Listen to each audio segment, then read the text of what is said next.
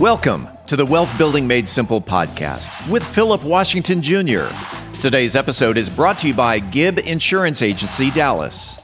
Today, along with Susanna Gibb, Philip talks about business personal property coverage. Philip Washington Jr. is a registered investment advisor. Information presented is for educational purposes only and does not intend to make an offer or solicitation for the sale or purchase of any specific securities, investments, or investment strategies. Investments involve risk and, unless otherwise stated, are not guaranteed. Be sure to first consult with a qualified financial advisor and/or tax professional before implementing any strategy discussed herein. Past performance is not indicative of future performance.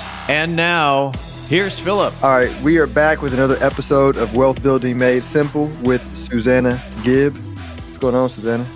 Hello, Philip.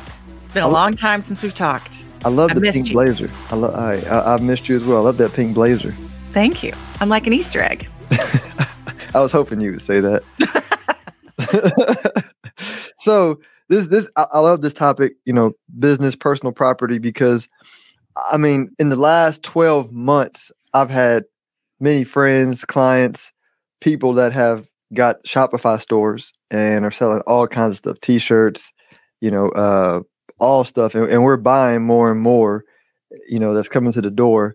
And we had a situation where my wife ordered something from somebody and they got lost in the mail. And so the business owner was, of a good ethical nature. So she just resent it. But my thought was like, well, man, if you're doing good and you're shipping all this kind of stuff, who pays for stuff if it gets lost? Because she could have easily just said, too bad, that's on you. You figure it out. Yeah, we had a sign company recently, and he said, well, when I get this particular sign built, it goes to this other outside vendor that we use. And then that vendor sends it to the client. Is the sign insured? And I said, that's a really great question. Whose property is it? That's the big question. When it goes to your vendor who makes the sign and he has the material and owns the material, is it his property at that time? And then once he ships it, is it then the shipper's problem until it reaches your customer? Or is it your customer's problem because they bought it? And I was like, and that should really all be in your paperwork from the get-go. Mm-hmm. Once you know whose property it is, then we can figure out how to insure it. It's either you can go your business personal property on premises. There's business personal property off premises at the sign place, or business personal property in transit as it's moving from the sign place to your customer. And then there's also a fourth, which is basically it's called Bailey's coverage. It's business personal property of others. So if sometimes like that particular client, he's like, well, my customer bought all the materials and sends it to me and I put it together, but I don't own the materials, but they want me to insure it. It's business personal property of others. Yeah. And so those are like 4 different types of coverages that you could have based on what you need. So another good example is, let's just use a plumber, for example, right? Because they're out in the field all the time.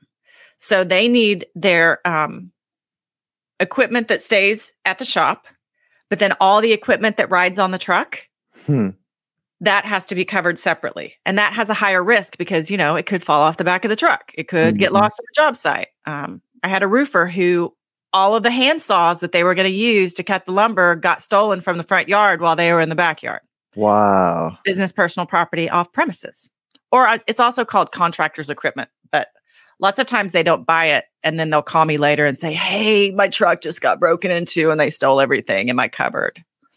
Which is always a drag. I hate those calls. I was going to say, as we talk more and more and you teach me and the audience more about insurance, and you said it on a Lost Pack podcast episode, it made sense, but it's making more and more sense. It's like you have to tell your commercial agent like how your business works, because there's a lot that who knew I for sure I didn't even know this insurance existed. I definitely know there was 4 different types you can buy based on how you do it, and so I feel like you have to communicate with your commercial agent how your business works and continue to update them, because if you don't, we can be at risk for something. Yeah, there's a lot of I think some of the bigger commercial insurance agencies, they don't compensate their agents based on renewal business. It's a lot on new business. So people they just don't get serviced. Like nobody comes out and says, hey, let's do a review. How's your business? How's it going? What's going on? What are the challenges that you're having? What new things are you trying to develop? So you can see if there's something else that needs to be addressed. I went out to a client, I don't know, last week, and they were like, yeah, we're doing really good. Our new space is going well. And I was like, I'm sorry, what? What? You said you have a new space? I was like, what's over there? They're like, we have some property over there. I was like, well, it's not insured. Let's get it fixed. That can, and I don't even think to,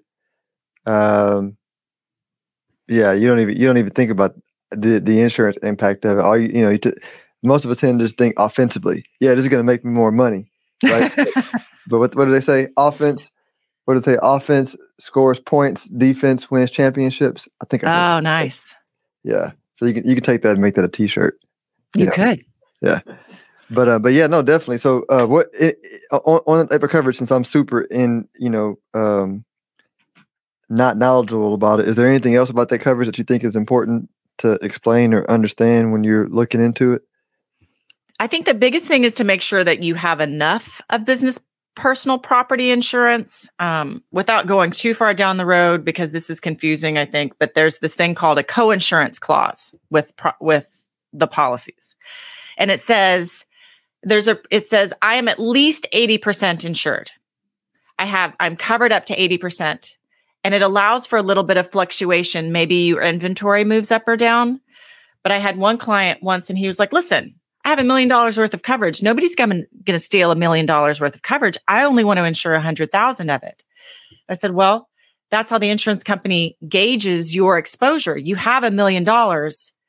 Nobody's going to come and steal all $1 million at one time, but they could steal 100,000 of it. How do you decide what to insure? Mm-hmm. And if you don't insure the total amount, the penalty is, well, if you're only 50% insured, the insurance company is only going to pay 50% of the cost. So that's the other thing. It's really appropriate to make sure that, important to make sure that your insurance levels are at the appropriate amount, which, you just kind of need to review it every year and make sure.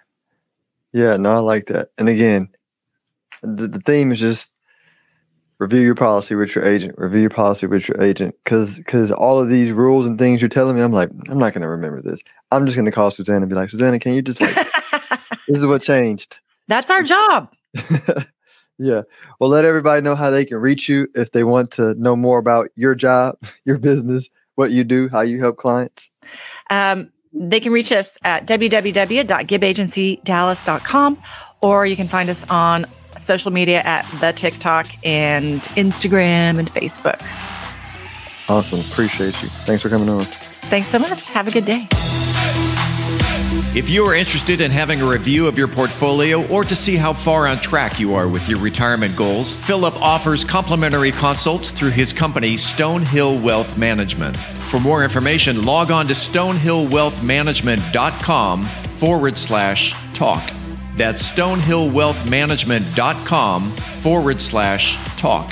Philip Washington Jr. is a registered investment advisor. Information presented is for educational purposes only and does not intend to make an offer or solicitation for the sale or purchase of any specific securities, investments, or investment strategies. Investments involve risk and, unless otherwise stated, are not guaranteed. Be sure to first consult with a qualified financial advisor and/or tax professional before implementing any strategy discussed herein. Past performance is not indicative of future performance.